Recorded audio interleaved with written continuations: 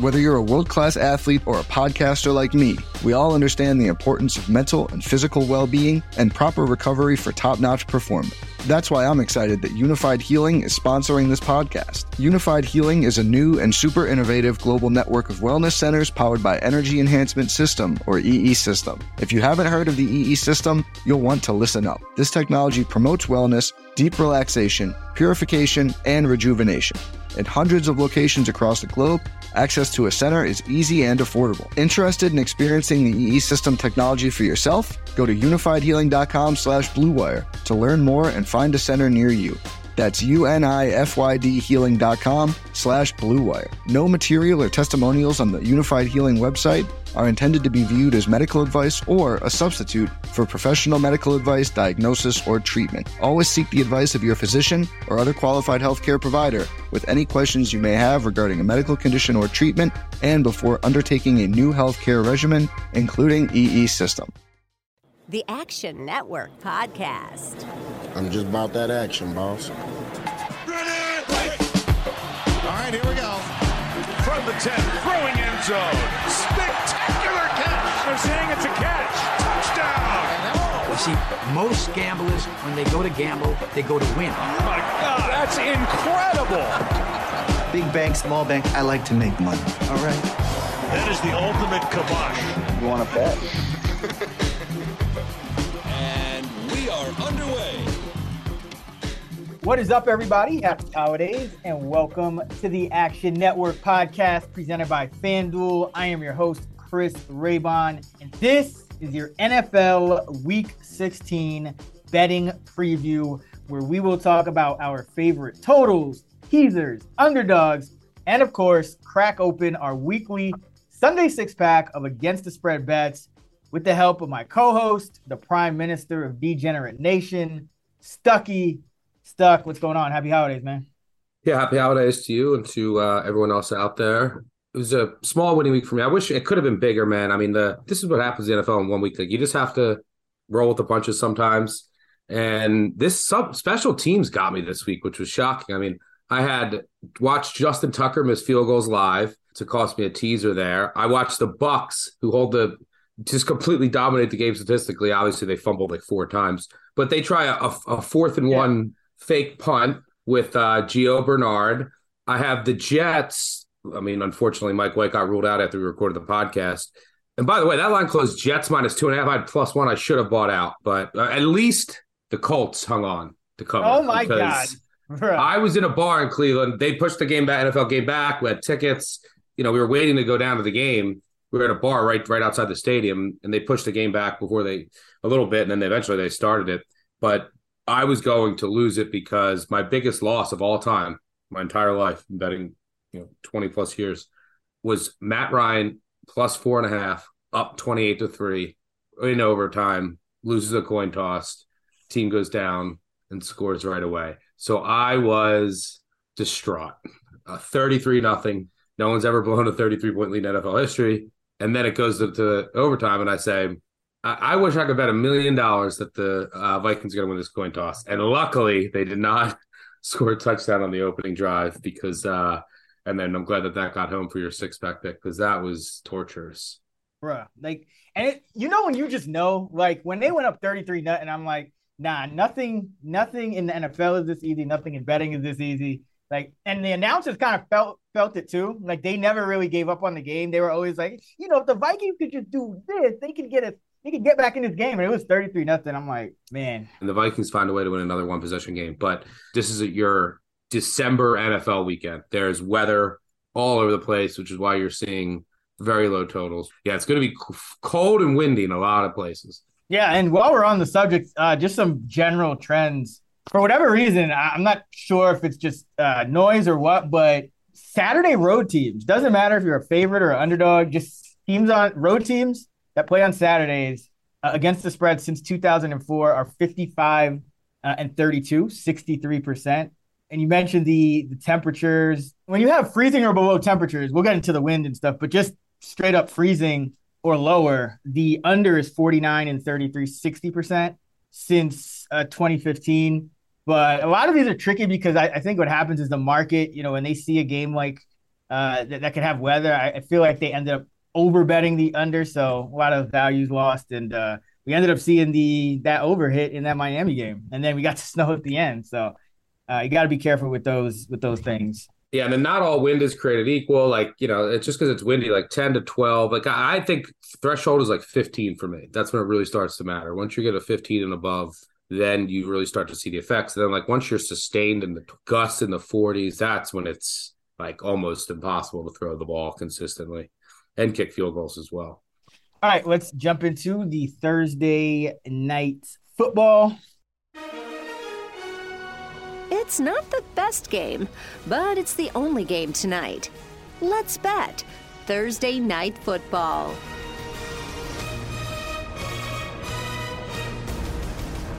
Jacksonville Jaguars, fresh off their win, which you were on against the Dallas Cowboys. Now they go to face the Jets here. The line has been jumping up and down. It's inside of 3, so you can expect that. It's not as crazy as it seems, but the Jets, as we record this, are 1.5 point favorites. The total is 37.5, so not expecting great weather here, obviously. Trevor Lawrence looks like he's going to go, but he was on the injury report. Mike White looks like he's not going to go. It's going to be Zach Wilson again. What are your thoughts on this one? Yeah, it doesn't look like Mike White's going. I would make the Jets. I have these teams pretty close to even now. Jags have been trending up, and then if you give the Jets, home field advantage, short week, maybe close to about 1.5 here. But then I have a couple point downgrade from White to Zach Wilson, who was just terrible last week. I mean, he completed a couple deep balls, but they were underthrown, and it was just throw it up, and his receiver made plays. Some of the throws he missed underneath. Some of the throws he just threw it up in the air. Awful pick. It basically cost him the game himself last night against Pumpkin Goff, who didn't play well. I mean, the line said, 7 to 10 offensive points total. So yeah, I would make Jacksonville a very small favorite here. So I do show a little bit of value in the Giants, but it's not enough to get involved. I may end up teasing them. I think this is a good teaser spot. If now that the line has gone up to -1.5 on the Jets, you have a really low total here. It's going to be cold out, and it's just a really fascinating matchup. You have Zach Wilson, who's horrendous against a bad secondary, and then you have Trevor Lawrence, who's playing really well against a good secondary. So it's kind of like strength on strength and weakness on weakness. What's going to ultimately be the difference? We'll see if the Jags can back up a big win at home on the road. Last time we saw them they beat the Ravens at home in comeback fashion, and then they went, I think, to Detroit and laid a complete egg. Young team, inexperienced team, a little inconsistent, but this game is pretty big for both teams. The Jags now, I think, are going to win the division. I have a plus 750, and the Titans under 9.5. It looks like might hit as well. I think the Jags are now favored to win the division, and if they win this game, they're in really good shape. So I think both teams might play a little tight. It's going to be cold early, big game. So, I don't know if I could go under this low of a number. I don't show too much value there. But now that the line is ticked up with Zach Wilson, I don't understand why. Just like last week, the Jets took, the line moved 3 points after Zach Wilson, initially moved back and then it kept moving. But now that you can tease the Jags over a touchdown with a total this low, I think that you have to look at the Jags here. But it's ultimately, to me, this is a coin flip game. You mentioned that Trevor Lawrence kind of going on the road and struggling. They did have that win against the Titans, obviously. But generally, this is where the inconsistency kind of shows up more. He is just 4-11 against the spread on the road, 2-5 this year. So for whatever reason, these kind of spots have been the ones where they haven't covered, and usually he doesn't play as well.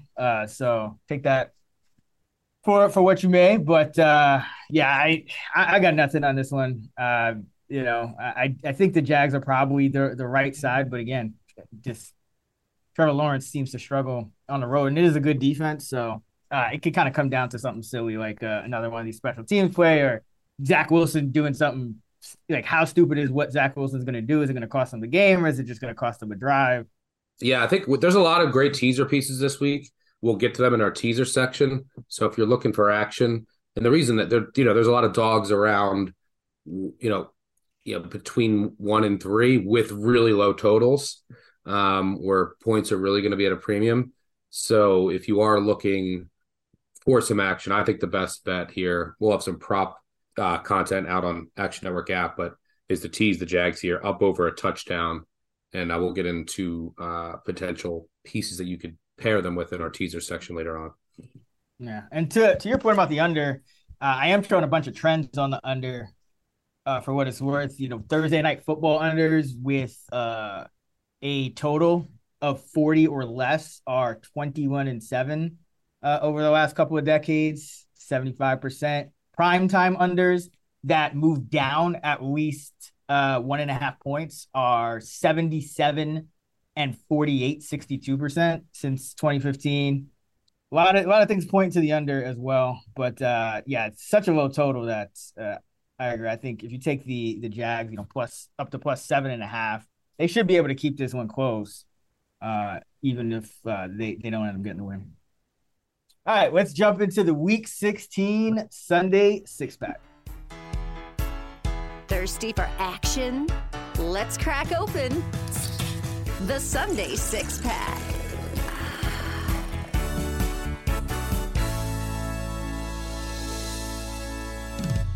All right, another sweep. So you got more work to do again. 60-46, down by a couple of touchdowns. Call the fight. All you need is one good week.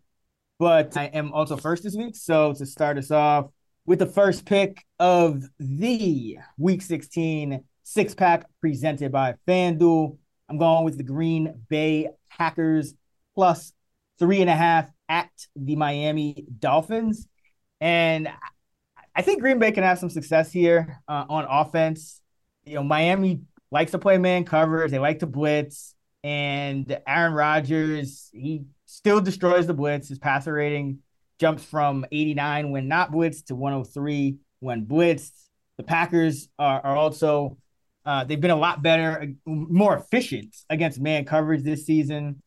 8.3 yards per targeted pass against man, about over a yard lower against zone coverage. And Rodgers is graded as number 3 against the blitz. So, maybe he deters them from blitzing, but they've pretty much blitzed everybody.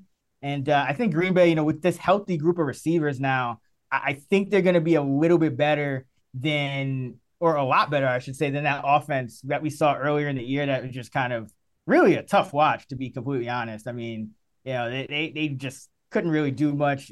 Everything was kind of a few yards at a time. And if they got in third down, it was just over. But now with Watson here, he can beat man coverage. So if you look at his numbers in yards per route versus man coverage, Christian Watson, 4.3, second in the NFL among 96 qualified receivers. Allen Lazard's also top 25 as well. So now Green Bay actually has some receivers that can beat man. Dobbs is better against zone, and so is Randall Cobb. So they got some options for Aaron Rodgers. I don't think the Miami defense is very good. They're a little bit better with Bradley Chubb, but still not a strong Miami defense here. And then on the other side, I still think that Tua's not going to kind of recapture that early season form. I know he got a one touchdown against Buffalo, but you look at his last 4 games, the completion percentage has been down. Defenses are starting to figure out, where to line guys up and kind of deter some of those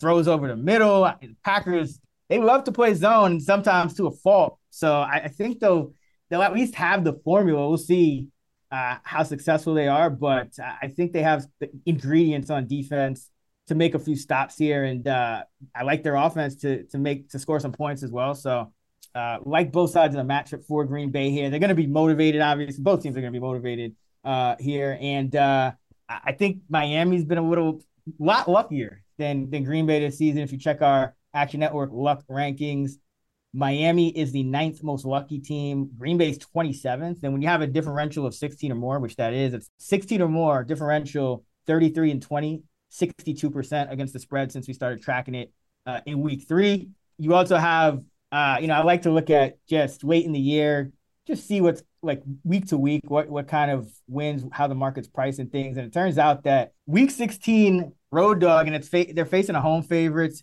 that has 6 to 8 wins at this time of year. So right around 500. The road dog is 46-24-3, 66% against the spread. And Aaron Rodgers, 11-4 against the spread as an underdog in the Matt LaFleur era. Before that, he was actually 15-17-1, going back with McCarthy, Philbin, and whatnot. So like the Packers here, haven't bet on them too much this year, but I think this is a good spot for them. I wouldn't be surprised if they end up winning the game.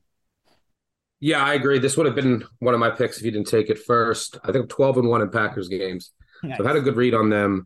I'm out on them this week. This game's in Miami in December, but it's not going to feel like it's in Miami in December. It's going to be cold, just like everywhere. It's going to be windy, which I think favors Rodgers and this offense. And speaking of luck, I was saying all year how they were getting very unlucky on like fourth downs in the red zone, but they were still able to move the ball consistently on the ground through a short passing attack. And now they're healthier at wide receiver. I think Bakhtiari has a good shot of playing this week as well. And then on the defensive side of the ball, they've had some injuries, but they moved some guys around, especially in the secondary. I like the way that they've been playing recently, and I think they've made some nice adjustments there. And their defense is still vulnerable against the run, but that's okay against Miami. If Miami's going to come out here and run the ball a bunch, I think you would prefer that. But most importantly, Green Bay, very good at defending the middle of the field with their specific defensive schemes, and that's what you need to do right now against this Dolphins offense. So, yeah, I think that these two teams are not that far off. The Miami defense is terrible. I mean, just look at what they've done all season long. And I said this, go back to last year, and that's when they had a much healthier secondary. Miami played, 8 or 9 backup quarterbacks last year.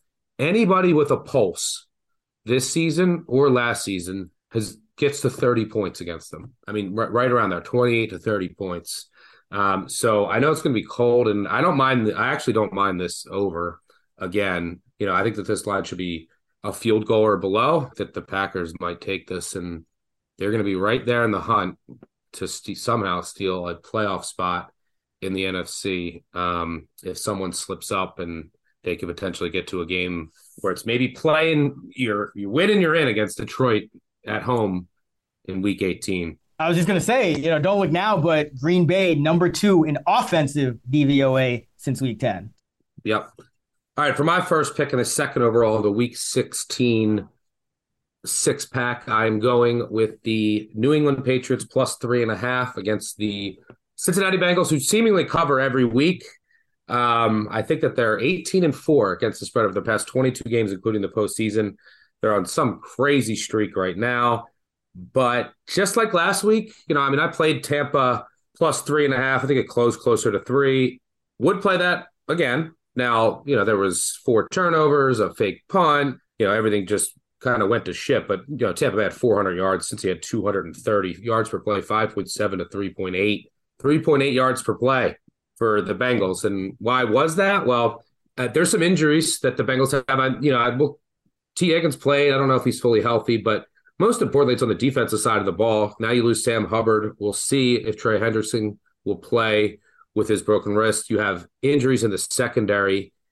Even today, I'm trying to think who popped up with Eli Apple popped up with an ankle issue today. Mike Hilton's dealing with an issue in the slot. You already lost Awuzie. Even Cam Taylor-Britt, who I think is going to play, the rookie, he's been playing pretty good. He's banged up. But, the Bengals now are laying 3.5 on the road a week after they beat Tampa, but I downgraded them a bit. Tampa beat themselves. The Bengals averaged 3.8 yards per play at 230 total yards of offense, even with Winfield getting hurt and a couple other Bucs getting hurt in that game. Yeah, I didn't upgrade them, and I have the Pats as a better team than the Bucs right now. And now they're going on their second straight road game in the cold. There's going to be wind. I think that favors New England. If you want to neutralize the passing attacks a little bit, obviously that's going to help the Patriots in this particular matchup. And I think with some of the injuries, we'll see if Hayden Hurst goes, that Cincinnati is dealing with. I think that this line is too high. This, just like last week, I think this line should be under 3. So I'll gladly take the hook in what I think should be a lower scoring game. And this Bengals team has been a covering machine. They're on a huge winning streak. By the time this game starts, it might be have clinched the playoff spot. They had the Bills on deck, second straight road game. But they've been getting fortunate in a lot of these games. And I think that this is, just like last week, I think that right now they're at their peak of the market value. Everyone wants to bet the Bengals. And that's why I think that we're getting the hook here over the key number. I would bet this up to plus 3.5, minus 120. Bengals are overvalued by a bit right now. Still legit Super Bowl threats, but dealing with some injuries. And hopefully at the end of the game, Jacoby Myers doesn't throw the ball backwards if it's tied. Like, honestly, you're braver than me. I don't want to bet the Bengals, but I don't want to bet against the Bengals right now. It just my only loss betting the Panthers came against the Bengals. So I'm kind of shell-shocked off that still. But, yeah, I mean, you at all work? Like, what do you think of Mac Jones? Because, like, I was looking at his numbers from last week, and against a terrible Raiders secondary, he completed – he was awful, 50%. Yeah, but like to wide receivers, because like, listen, like they don't use their tight ends, and they're talking about every pass can't go to a running back, but wide receivers, he went 4 of 17, 71 yards. Like I don't like against the Raiders, bro. Like I don't know what's going on with him and Patricia and his offense, but it just completely lost it. So. Like that does kind of worry me against the Patriots because like sometimes they look competent against that Minnesota team. They looked competent throwing the football, but they also still lost that game by a touchdown. So yeah, I don't really have a good feel for the Patriots, to be honest. I never know what I'm going to get from Mac. It's a little bit scary, but that's usually a good sign in the NFL. And hopefully Patricia doesn't vomit all over the field. All right, hope he does. We might have to go with our coach's pep talk to him now because we gave it to Saturday last week, and I mean he covered. Yeah. The pep talk's on a roll. For my second pick and the third overall of the Week 16 six-pack presented by FanDuel, I'm going with the New York Giants plus 4.5. at the Minnesota Vikings. And, well, obviously, we've talked about this. The Vikings, this is the time of year where you want to fade them. They've just started out incredibly lucky, but I really like the matchup for the Giants in this game. So we know that the Giants on defense, what are they going to do? They're going to blitz even more than the Lions do, even more than the Dolphins. They are number 1 in the league in blitz rate under Wink Martindale, former Ravens defensive coordinator. So because they're first in blitz rate, they're also first in man coverage rate. Well, Kirk Cousins has not been good against the blitz. He's not been good against man coverage. And Giants are up to 4th in pressure rate. I mean, I think it's probably all Kayvon Thibodeau in the span of like 3 plays last week, but they're first in blitz rate, but they're also 4th in pressure rate. So, that's a little better than when you're, kind of middle of the pack in pressure, even though you're blitzing so much. So Giants defense kind of quietly improving there with some of the young guys playing well. And Kirk Cousins passer rating drops from 98 when he's in a clean pocket to 79 when pressured. His PFF grade, against the blitz is a 53. That is 36 of 39 qualified quarterbacks. He's really everyone else in the Cousins range has already been benched or didn't start the year as a starter, was already a backup. When he's blitzed, his completion rate drops from 68 to 56, yard per attempt, 7.5 to 5.5. And his passer rating goes from 96 to 80. And, that yards per attempt, 5.6 yards per attempt when blitzed, second lowest after Carson Wentz this year. The completion rate is 4th lowest. So, and it could be even worse because he actually has the 3rd lowest drop rate on passes when he's blitzed. So he could easily be completing, under 50% of his passes against the blitz. And this Minnesota offense, they have one of the greatest receivers of all time, but and a lot of good players at the skill positions, but 22nd in weighted DVOA, 20th in passing offense, 26th in rushing offense. And that's after factoring in and weighting more heavily that game last week against the Colts. So they put up, over 500 yards. So this offense has just been, something's a little off. It's really weird because talent-wise, I feel like they should be better, but it's week 16 now. So you can't just say, oh, things are going to like at this point, this is kind of what they are. Meanwhile, the Giants defense, not great in certain metrics. They're 29th in weighted DVOA, but because they're so well coached, they are making plays when it matters and excelling in situational football. They're 5th on third down, and they're 4th in the red zone. And again, it's week 16. So I do think that is at least part of their identity at this point in the season. And then on the other side, this Minnesota defense, not very good. They finally started to switch up their scheme a little last week, and they played some more man and blitz more, and I think they played some more cover one, but it was against the Colts, who are ranked, I believe it's dead last on offense. So I wouldn't take too much from that performance last week. This Giant offense, which this is the craziest thing. Remember I said the Viking offense, 22nd in DVOA? The Giant offense is 12th.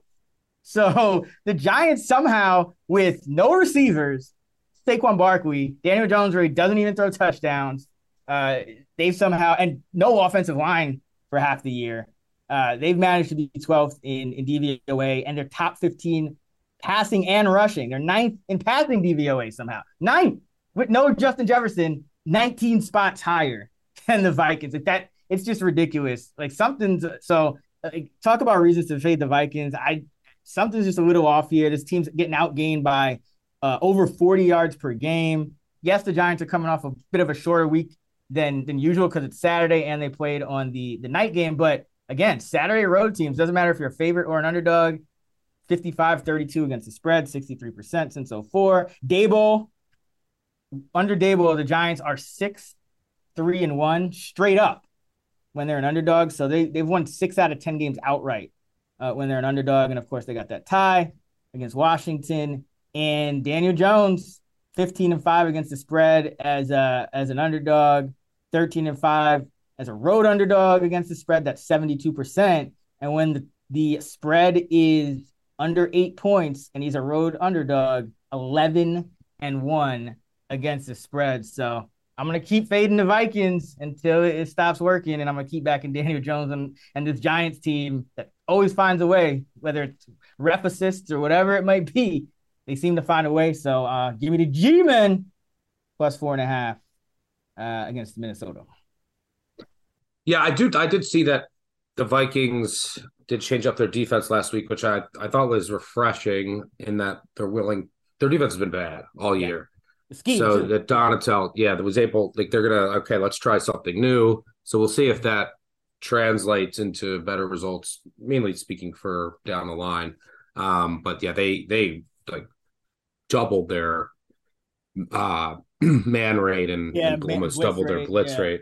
Yeah, I mean, a lot of the Vikings' problems on offense has been the pressure that they're giving up in the interior. That's where I think the Giants can really focus here. We'll see if look, it apparently is Garrett Bradbury is way more important than I thought, especially for this offense. But Ed Ingram has been really bad, and I think we could Schlottman if Bradbury can't go. So there's some holes in that interior, which is where I think the Martindale and company are going to try and blitz. Thibodeau's playing really well, but I think that the Giants are just going to say, look, we're going to blitz and get pressure on Cousins and force him into mistakes. And I show a little bit of value in this number as well. And this is the Giants just ugly up games, find a way to keep them close on the road. And the Vikings, they've won 10, their last 10 wins have all been by one possession. So like we said last week, such a high chance the Vikings win this game by 3. Yeah, exactly. Kirk Cousins hasn't been great. He's got a better scheme around him. He's got a good skill players. Kirk Cousins just kind of been laboring out there, I feel like. And that's why you look at, he's getting his yards, but his yards per completion is I think at a career low point or near it. He's going to get so much credit for coming back from 33-0 against the Colts. And the Lions, he threw for 400, and that was an 11-point loss. Because of their interior is struggling on 4th and 1, and Cousins isn't a great quarterback sneaker. They won't quarterback sneak, and it's costing them. It cost them 2 drives in a row at their own 30 last week. So that potentially could kill drives, and their special teams is playing really poor. And this is just a below average team that keeps getting lucky. And I don't mind taking the G-men here on the road, the Road Warriors. I wish there was like, because I'm really starting to. I know we talked about this early in the year, and then we kind of, we just took the Giants. We didn't really hit on it, but like this coaching for this team now that we have almost a full season of a sample size, like just looking at some of the things, like it has to be coached. Like how the Patriots would always outperform the Pythagorean win total. Yeah, it's like this Giant team is pretty much a top 10 pass offense in DVOA. They have no receivers. That's got to be coaching. The defense, bottom 5 in DVOA, a lot of, bottom 5 against the run, almost any metric you look at, but then top 5 on third down, top 5 in the red zone. Like that's coaching. Like it's kind of absurd. So yeah, I think that's kind of one of the reasons. Daboll has just really simplified things for him. It's like, all right, let's flood everyone to one side of the field and then just focus on here. And then you just have like 2 layers worth of throws to look at. Don't worry about trying to progress all the way across the field. And he's just made it really simple. And Jones has picked that up. And the play calling has been great. And they kind of are just working with what they got. Next year, that defense could be really dangerous. One thing that they did that I think probably has, if not won them a game, at least like sealed it for them, but they've done this quite a few times, is, late in the game, they're in clock killing mode. And it's handoff to Saquon. They'll do the fake handoff to Saquon with Jones just bootlegging out and just running, and he'll get 15 yards every time they do it because it's just a perfect play call. And the defense just thinks they're going to hand it to Saquon again. So like simple things like that, I just see the Giants doing that. I feel like a lot of other teams could learn from, because this team is definitely has no business being as successful as it is given the talent on the roster. Yep. All right, for my second pick of the 4th overall, the Week 16 Sunday 6-pack, I'm going with the Washington Commanders +7 at the 49ers. This one is painful, yes, but right off the bat, I show a little bit of value in the line, and I'm catching 7 on the road in a game with a total of it's down to 38. How many times we brought up Shanahan at home, how bad he has been as a home favorite. And a lot of that, he's going to play really conservative, especially when they're the superior team. You're going to see him a 4th and 1. Like a perfect example is when Purdy got the offside, drew the offsides, end of the quarter, come back, and he punts on 4th and 1 at the 42. Yeah, what was that? Against Seattle.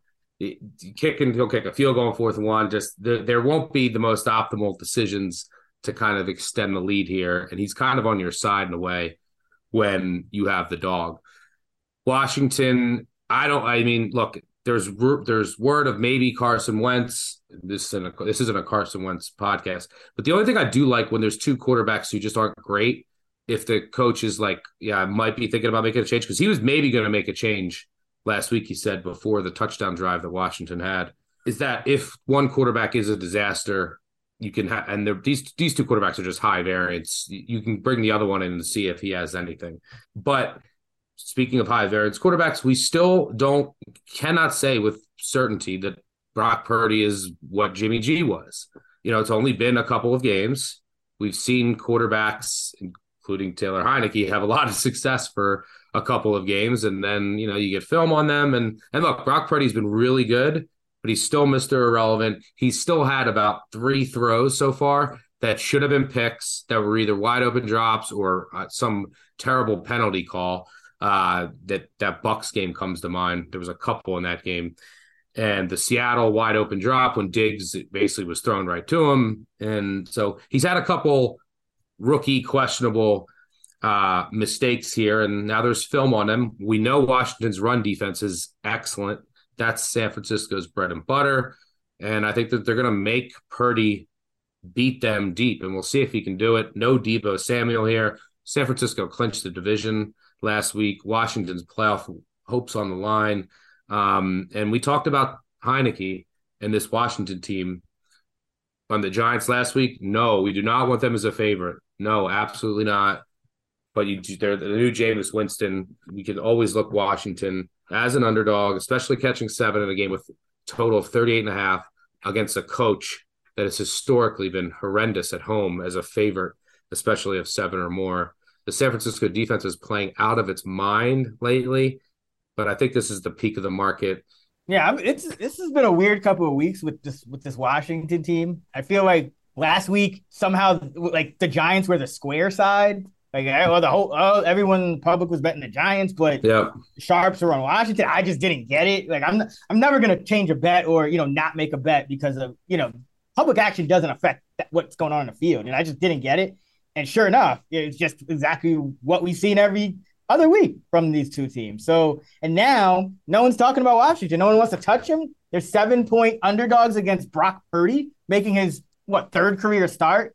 You wanted to take Washington as 4.5, 5-point favorite against a team that they didn't cover against 2 weeks ago, but now just radio silence. I don't know. I don't get. I think everyone's kind of Washington just throws people off. It is a weird team, but this is when you want to invest in a team like this. And it's not even just Washington. This is generally just, I think, a good example of just how you bet the NFL in general. It's you only have 32 teams. You're gonna have to bet on some teams and players that you probably don't like that much. And you got to remember, San Francisco's been great. Their defense has been elite. But, I mean, if you look over the course of their schedule overall has been extremely easy, mainly because that division has been extremely easy. But I think the Washington run defense here, too, that's what San Francisco wants to do. They've already won the division. Like, you're not getting the 1 seed. You want to get Purdy some reps. You can't get him hurt. You don't want to show too much. So, this will be a classic Shanahan conservative game, I think. It probably ends up like 17-13 San Fran. It's on Christmas Eve. San Fran already clinched. It's not going to be the greatest home field advantage. It's not going to be this raucous crowd on Christmas Eve. Keep that in mind for this weekend. Maybe that's why the road teams cover so much. Maybe that's it. Because a lot of Saturday games are around this time of year. Yeah, keep that in mind, especially for the really cold games. Like, in teams, it's not a big game. You're going to have a lot of people like, yeah, you know what? I'm not going. Yeah. Speaking of teams that don't necessarily love betting on, but sometimes I'm going to take the plunge for my third and final pick, the 5th overall of the Week 16 six-pack presented by FanDuel. I'm going with the Houston Texans plus 3.5. See if you can shop, maybe get a 4.5. But like this at anything over a field goal against the Tennessee Titans. Like, Malik Willis is the starter. Listen, I know if they beat the Texans 17-10, Texans got ran all over. We'll talk about that, why I think it could be a little different this time around. But let's just keep something in mind here. We're talking about getting more than a field goal for a quarterback that threw for 97, that led them to 97 net yards passing in 2 games. 97 in 2 games. He averaged under 50 yards of pass offense per game. It's 2022. Like, I don't care who you are. We just saw this Texan team take the Cowboys to the wire, one of the best teams in the league. And then they come right back and take the Chiefs to the wire, one of the best teams in the league. So has this Texan team given up? No. That's all I need in a spot like this, because the Titans obviously are in the thick of this division race. They're going to be playing hard. The Texans are playing hard as well. And the Texans have been hanging with, frankly, the Texans have probably been playing better than the Titans these last few weeks. So, like it here with getting the backup quarterback and getting over a field goal. And Houston's defense, last time they faced Derrick Henry, they had the worst run defense in the league. There's been a few teams that have kind of taken that crown at different times. I think the Lions, the Seahawks, the Bears probably in that category. But Texans are the worst run defense in the league. Derrick Henry, they couldn't stop him. Okay. Well, Houston's defense generally overall has been much improved since then. They are up to 14th overall in weighted DVOA. They're 16 pass and 20 rush, but since week 10, they're actually 10th in run defense DVOA. So this Houston run defense has essentially improved about 20 spots, from where they were last time they faced Derrick Henry. Now, they're still going to give up some plays. We saw that with Jerick McKinnon, but generally speaking, this is a better defense all around, better on the ground. They're facing Malik Willis. So I think not only can Houston cover here, I think they're a live dog. We've seen this before. I want to say you had them either as a dog or a money line dog or just on the spread, but it was like plus 11. I think Tyrod Taylor was starting for Houston or something, and they just flat out beat Tennessee in one of those years when Tennessee was really good. Yeah, Tennessee had 5 turnovers. And they were wire to wire easy winner. Right. So, this is a division game waiting here with a Houston team that's playing very hard, and I think they're throwing teams off with this, quarterback platoon, and it's kind of working out. Dameon Pierce, losing him obviously hurts, but remember, the Titans, one thing they still have done well, throughout all of this, because even their run game, it's been up and down this year with Henry, but they still defend the run well. They're number one in run defense, DVOA. So, losing Dameon Pierce in this game, not a massive deal, because as you're still going to have to cobble together offense with your quarterback platoon, and might get some Brandon Cooks back here. But I just, watching Houston play these last couple of weeks, they just passed the eye test. They're kind of hanging on here. I think Andy Reid was gushing about their scheme and their coaching. And I take his word for it, because he's one of the best to do it. And you don't hear him do that a lot. So, just give me the Houston Texans in this spot as divisional dogs late in the year against this Titan team starting a quarterback that hasn't led them to 100 net yards of pass offense, and he's already started 2 games. And also remember, Mike Vrabel is 22-14 against the spread as an underdog, but just 19-22 as a favorite. So this is this kind of spot where you do want to fade this Tennessee Titan team who, they haven't topped 17 points yet in a game with Malik Willis. And this Texan team, I don't know how they're doing it, but they're doing it. I'm not going to ask questions. Just lose by a field goal or win the game, Houston. I'm taking you against Tennessee. Yeah, this scares me a little bit. I mean, we'll see how they hold up against Henry. What's hard for me is the Titans have so many injuries. Like, if they have all these guys out, then I like it. And we don't know who's going to play. I mean, you're talking are they going to get Nate Davis, their starting guard, didn't practice today. Fulton still didn't practice. Even Dennis Daly was out there. He was limited today. Their center, Ben Jones, who's really good, didn't practice. Terrence Mitchell, their corner, got hurt. He didn't practice. Tannehill's out for the year. Danico Autry, he was full. That's big. I think he's important. Trey Avery was limited. I mean, I could go on. Armani Hooker didn't practice. Petit Ferrer was limited. Jeffrey Simmons didn't practice. Treylon Burks was full. That helps. They have like 30 guys on the injury report and 7 or 8 important players haven't been playing on defense. So there's a lot of uncertainty with the injuries, and it does scare me what Henry has done against the Texans. I mean, he's gone these last 4 games, he's gone 32, 219, 2, 34 for 250, 2 touchdowns, 22 for 212 and 2 touchdowns, 32 and 211 and 3 touchdowns. He's ran for 200 plus and 4 straight against them with multiple touchdowns in every game. So that does scare me a little bit. But most of those games have been close, though, if I'm not mistaken. I distinctly. Yeah, but I mean, I don't mind if I had to take it, I would take the points here. The Titans are in free fall mode, but cold game in December against a dome team and who has nothing to play for. Titans in like desperation mode after Tannehill went out. So like the spot scares me with like, is Henry just going to be bouncing off guys the entire game? And then like, do you really trust Davis Mills on the road outdoors with like just throwing it up to Chris Moore? I mean, after watching him the last 2 weeks, I trust. I mean, indoors though, indoors. I mean, okay. He's been real bad on the road his whole career. We'll see. All right, for my third pick and the 6th overall of the week 16 6-pack, I'm going with the Dallas Cowboys -4.5 at home against the Philadelphia Eagles. This is kind of a well, first of all, I do not think that Jalen Hurts is going to play. He's doubtful. I'm pretty sure that means he's doubtful. Yeah, I'm almost positive of that.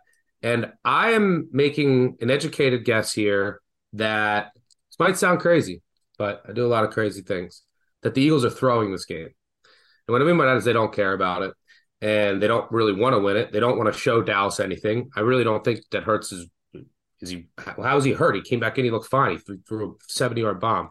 I just think they're worried about getting healthy. They can clinch the division next week at home against the Saints. And by the way, they want to beat the Saints because they get their draft pick. I don't think they're going to show much. They don't want Dallas to see their offense again. So they're probably going to have to see Dallas in the playoffs, either them or the 49ers, to go to the Super Bowl. So, I don't think they play Goddard. And by the way, the Eagles have not been good on the road. I faded them again last week on the road, and I think they're 2-5 against the spread now. And this is the Cowboys Super Bowl, and I think that they'll be able to run the ball, and that is the only time I really trust their offense. And when the run game is going, they still were up 17 last week at Jacksonville. I think this is a good buy low spot on Dallas. But Mike, and look, you don't have Gardner Minshew played last year. He played against the Jets defense. And if you recall, the Jets defense last year was poverty, was so bad. People forget that. People forget how bad the Jets defense was last year because they're so good. Gardner Minshew doesn't have the same running ability, in the read option, in the design runs as Jalen Hurts, which really makes that offense so dynamic and so difficult to defend. He's also, hasn't played in a while, and now he's going up against a defense that can generate a ton of pressure on the road in a stadium that'll be in a frenzy. This is not an easy task, especially when you consider RIP to the GOAT, Mike Leach. He missed the walkthrough. He was at Leach's funeral earlier this week. So, and when you have a backup starter, you want to get as many reps as you can, especially on a short week, the second straight road game. So I think this sets up as Dallas's Super Bowl, be able to run the ball, be able to get pressure on a backup quarterback, and then it just snowballs in the Eagles. And I think that the Eagles ultimately don't care. The way that Sirianni is, the way that they just are, look, we want to focus on the Super Bowl. We have bigger aspirations. Let's not show anything here. I think, look, let's beat the Saints next week at home, or Dallas loses at Tennessee. Oh, it would only be right that that's what would happen. Dallas could lose at Tennessee, by the way, and they would already know that they clinched the overall 1 seed. But I think that they might want to get a game in. I don't think they want to go a whole month with resting starters. But I don't think they bring Goddard back. And I think the snowballs early, gets away from the Eagles, and they say, I don't care. It's not like they're going to quit, but I think they're just going to go very vanilla. You're going to go very vanilla on defense. You're going to have a backup quarterback in there. You're not running any of your read option stuff with Gardner Minshew against Michael Parsons and company. Look, I played a little bit on the open. I would play it at 4.5.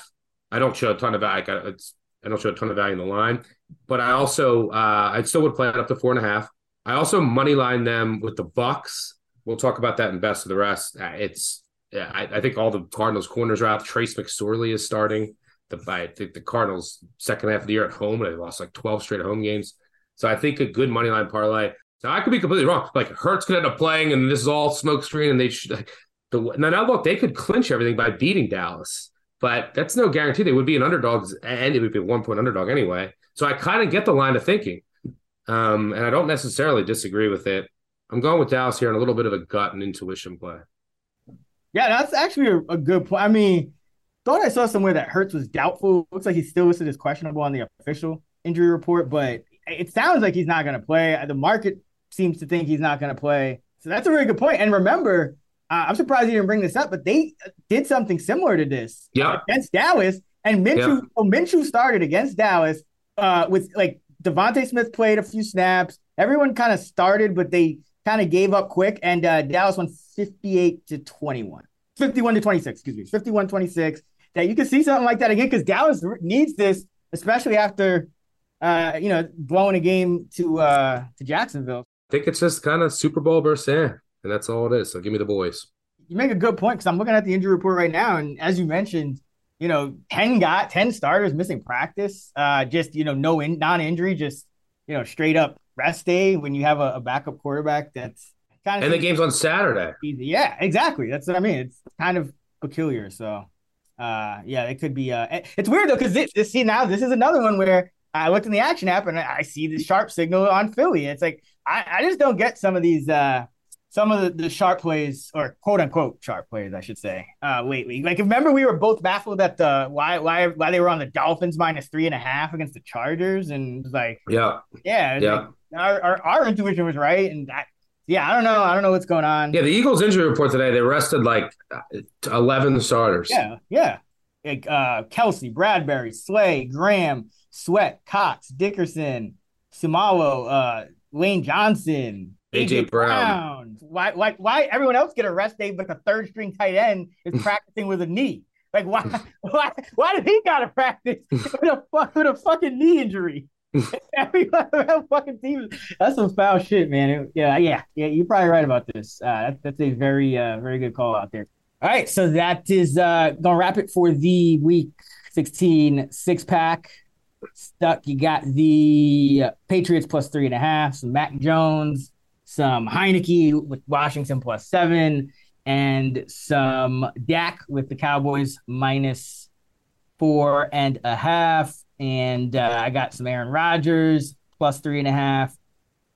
With the Pack against the Dolphins, got Daniel Jones plus 4.5 at Minnesota. And I don't know who it is. Davis Mills, Jeff Driscoll, won both with Houston plus 3.5 against the Titans.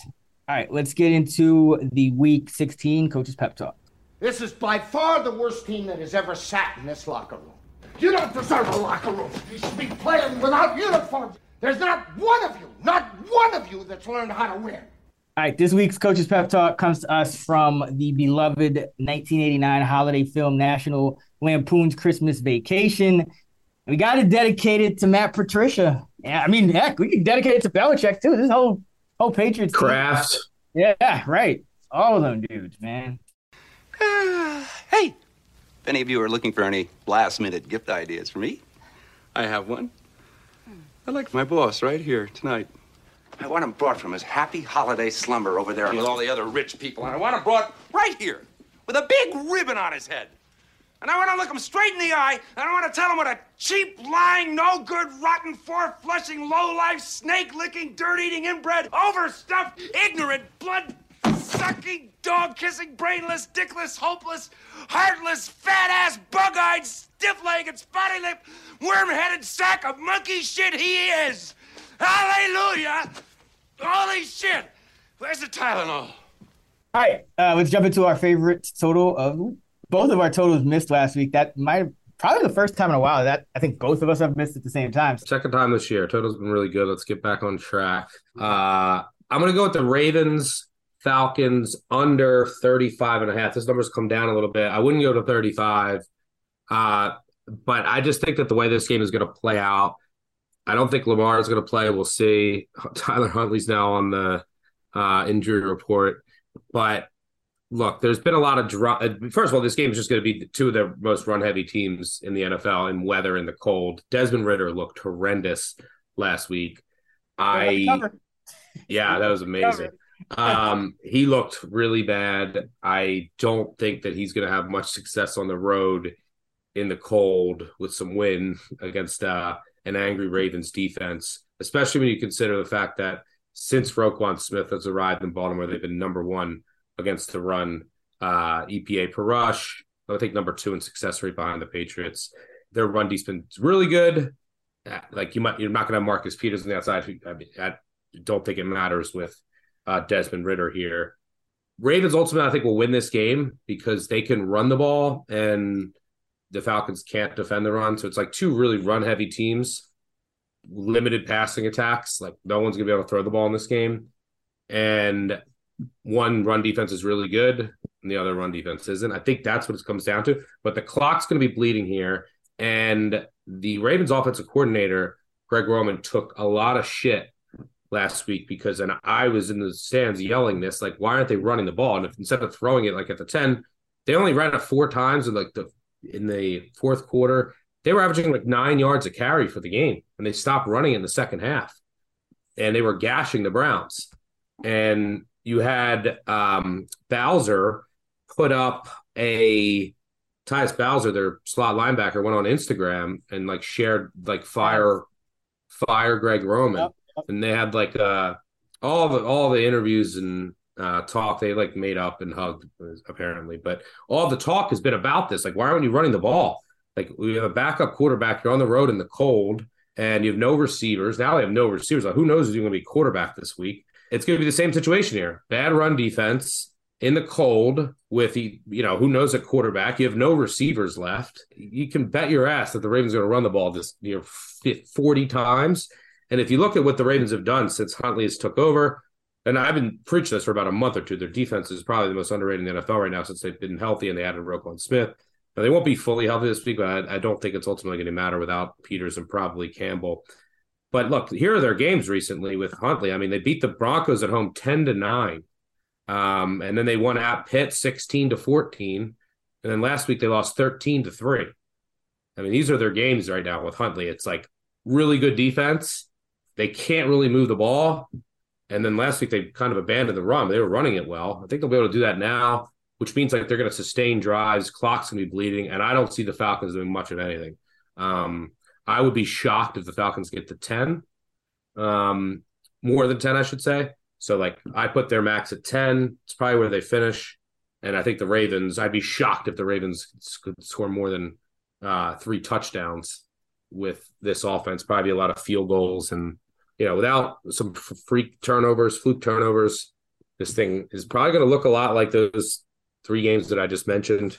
I'll call it Ravens 17-10 final. I got something for you.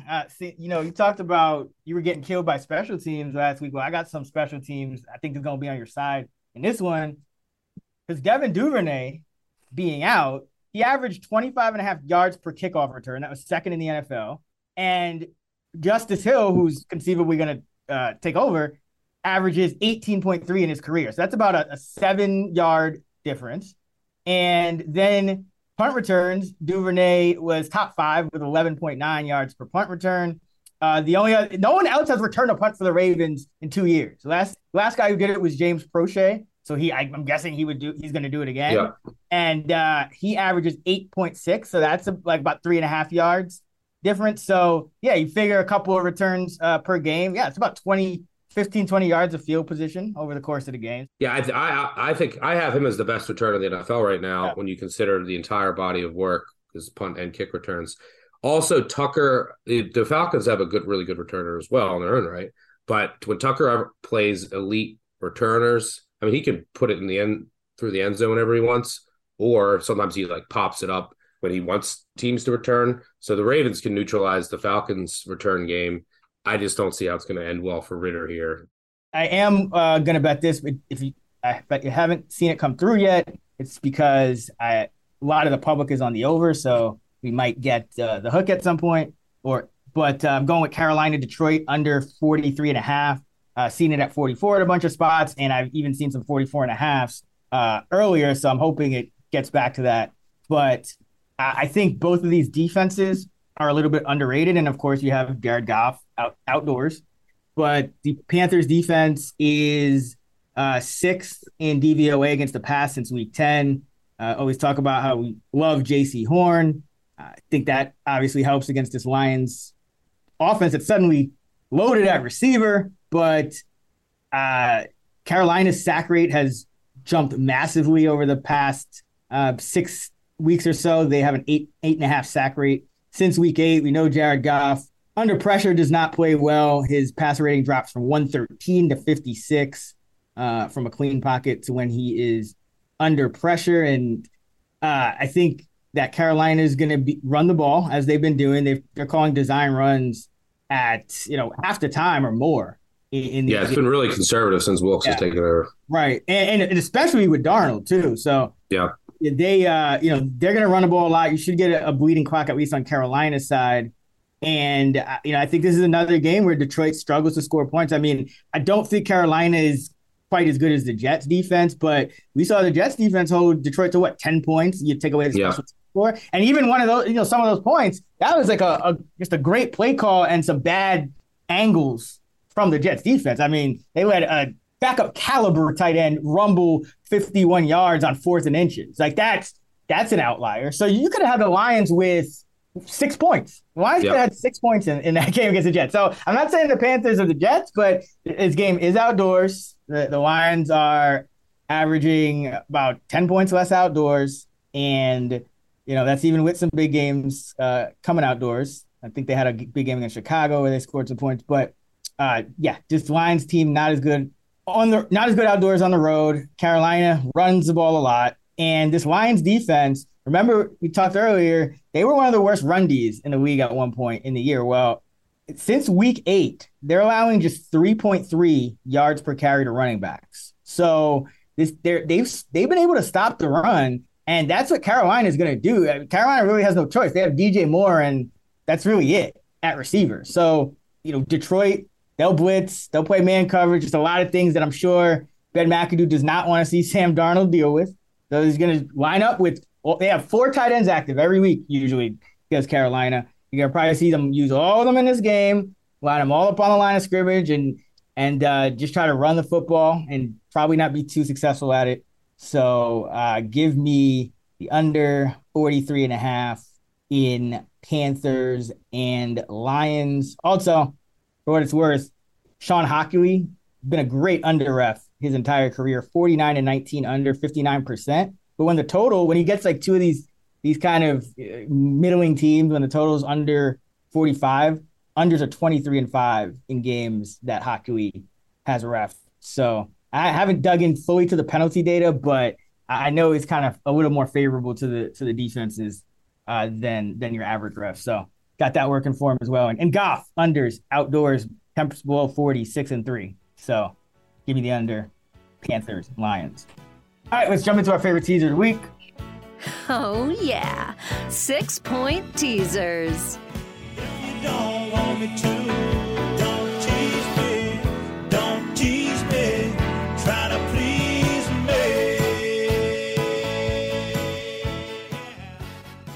me. Where are you going this week?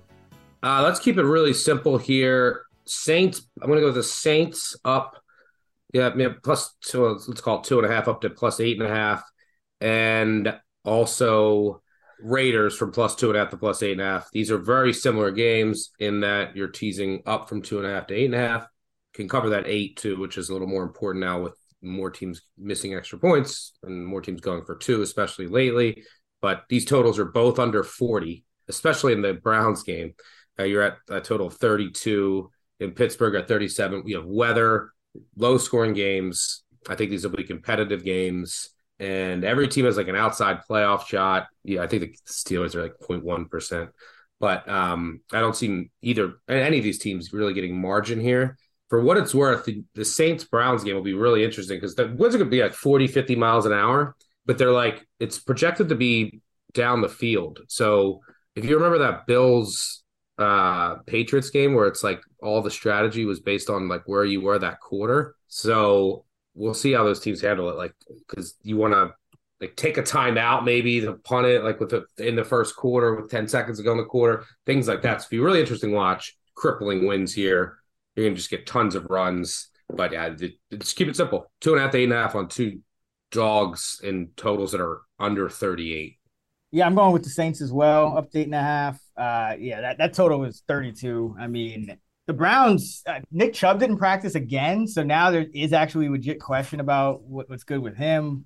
But, this Browns team, they win a game last week. They win a game last week with Deshaun Watson, and they scored 13 points in that game. So we still haven't really seen anything from this Deshaun Watson-led Browns offense outside of the, I mean, they didn't score against the Texans. The defense scored and the special team scored. So I think New Orleans can keep it close here, perhaps even win outright. And I'm going to go Buffalo down to 2.5 here. Chicago is starting to play teams closer. Buffalo isn't winning with margin the way they used to kind of last year. So, but I still think Buffalo takes care of business. The Chicago defense, to me, is just it's bad. And I think, they kind of kept it close against the Eagles. You mentioned the Eagles, not a great road team.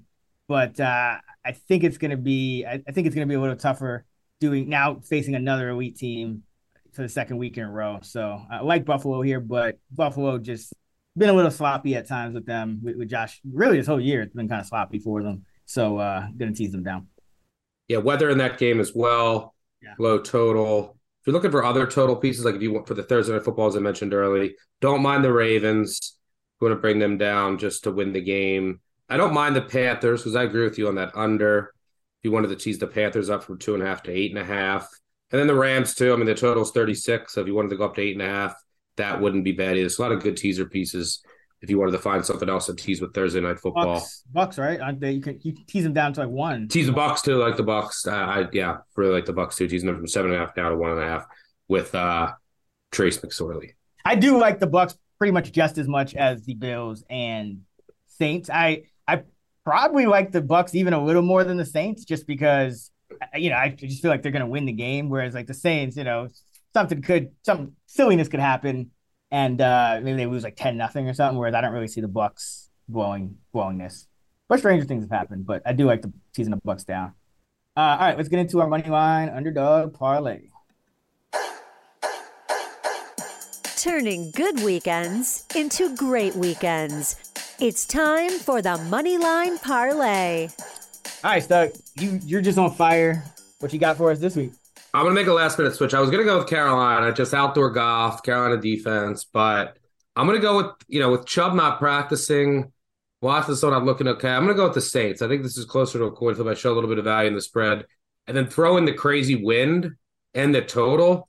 This is just a wild variance game. It could depend on who has the ball where at the end of the first. So yeah, happy to take this game with a total of 31.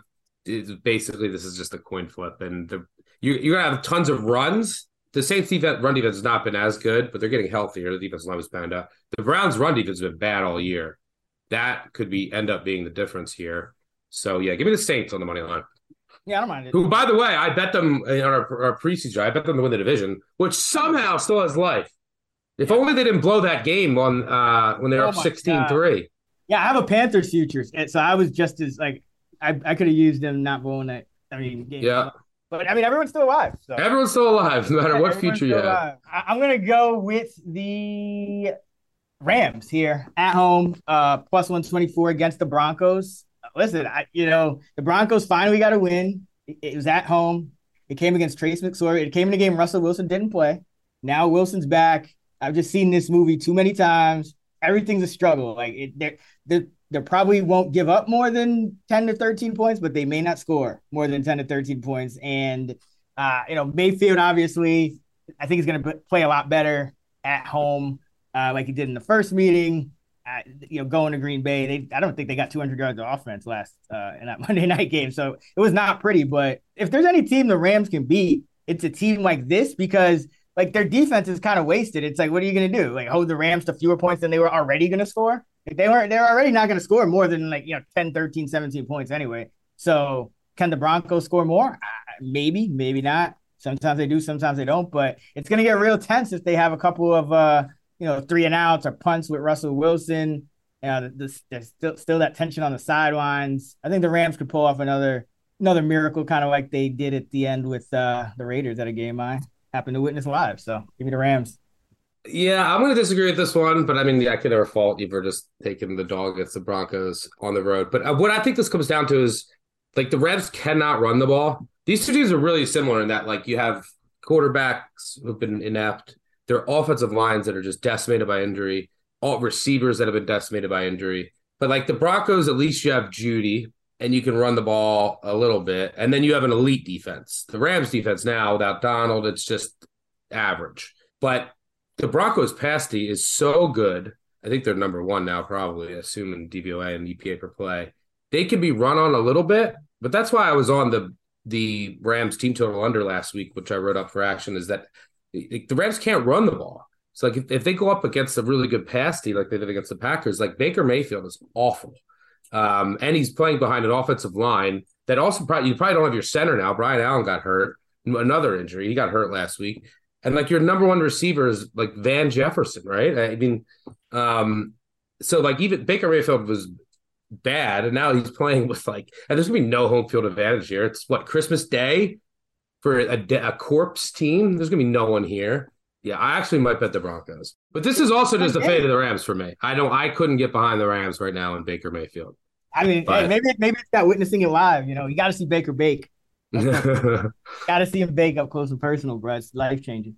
That is going to wrap our Moneyline Dog. So the Saints around a little under plus 130 with the Rams around the same. It's about 4x, so you get about 400 on a $100 bet. All right, let's get into the best of the rest, which are games we haven't covered in any other segment, but are still, as they say, meaningful to some.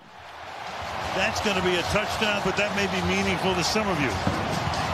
And you know who I mean. All right, first up, we got Seattle at the Chiefs. Chiefs favored by 10. The total is 48.5.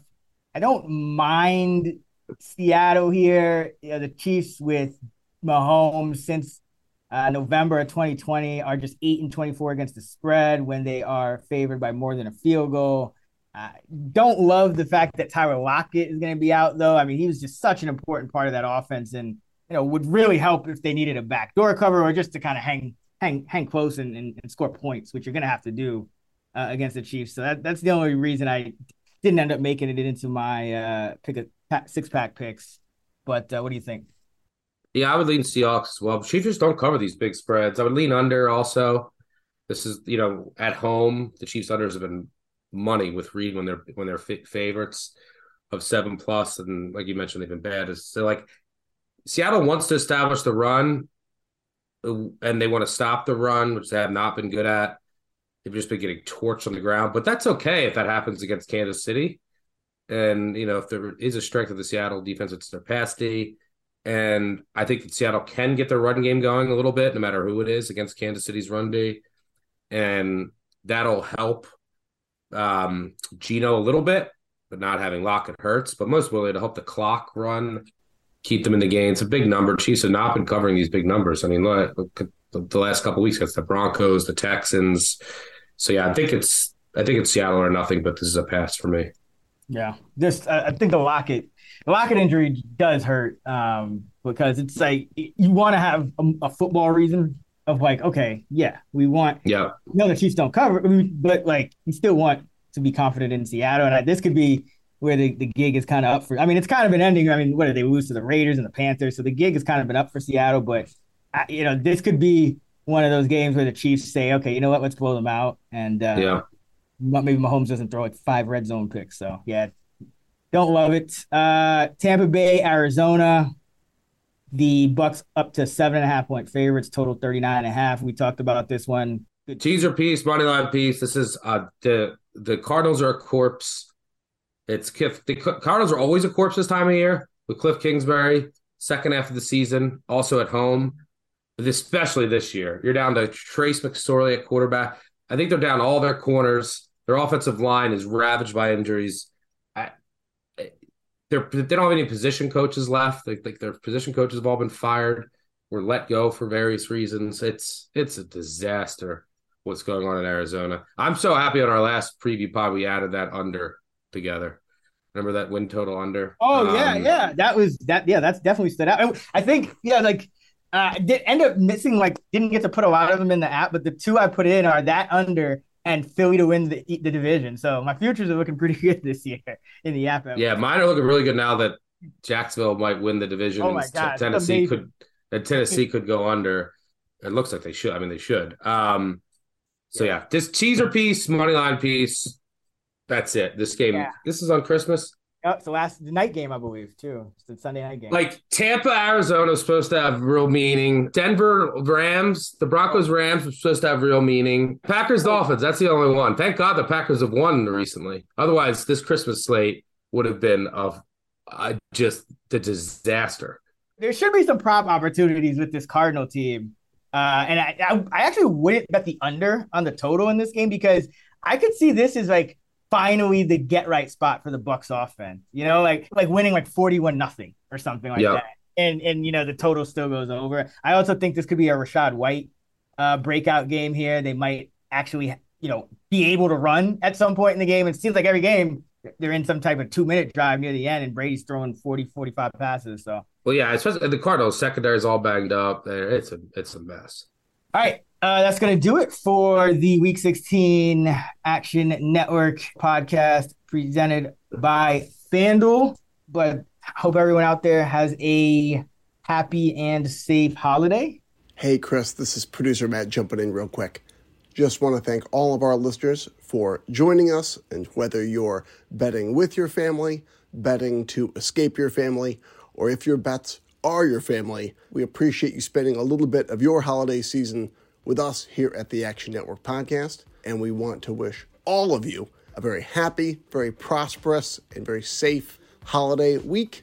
Even you, Cliff Kingsbury, you rat bastard. Be sure to check out actionnetwork.com and download the free award-winning Action Network app. You can follow Stuckey at Stuckey2 on the app, and you can follow me at Chris Raybon and see all of our picks as well as track your own. And we'll be back next week. Let's get this money. Go Ravens.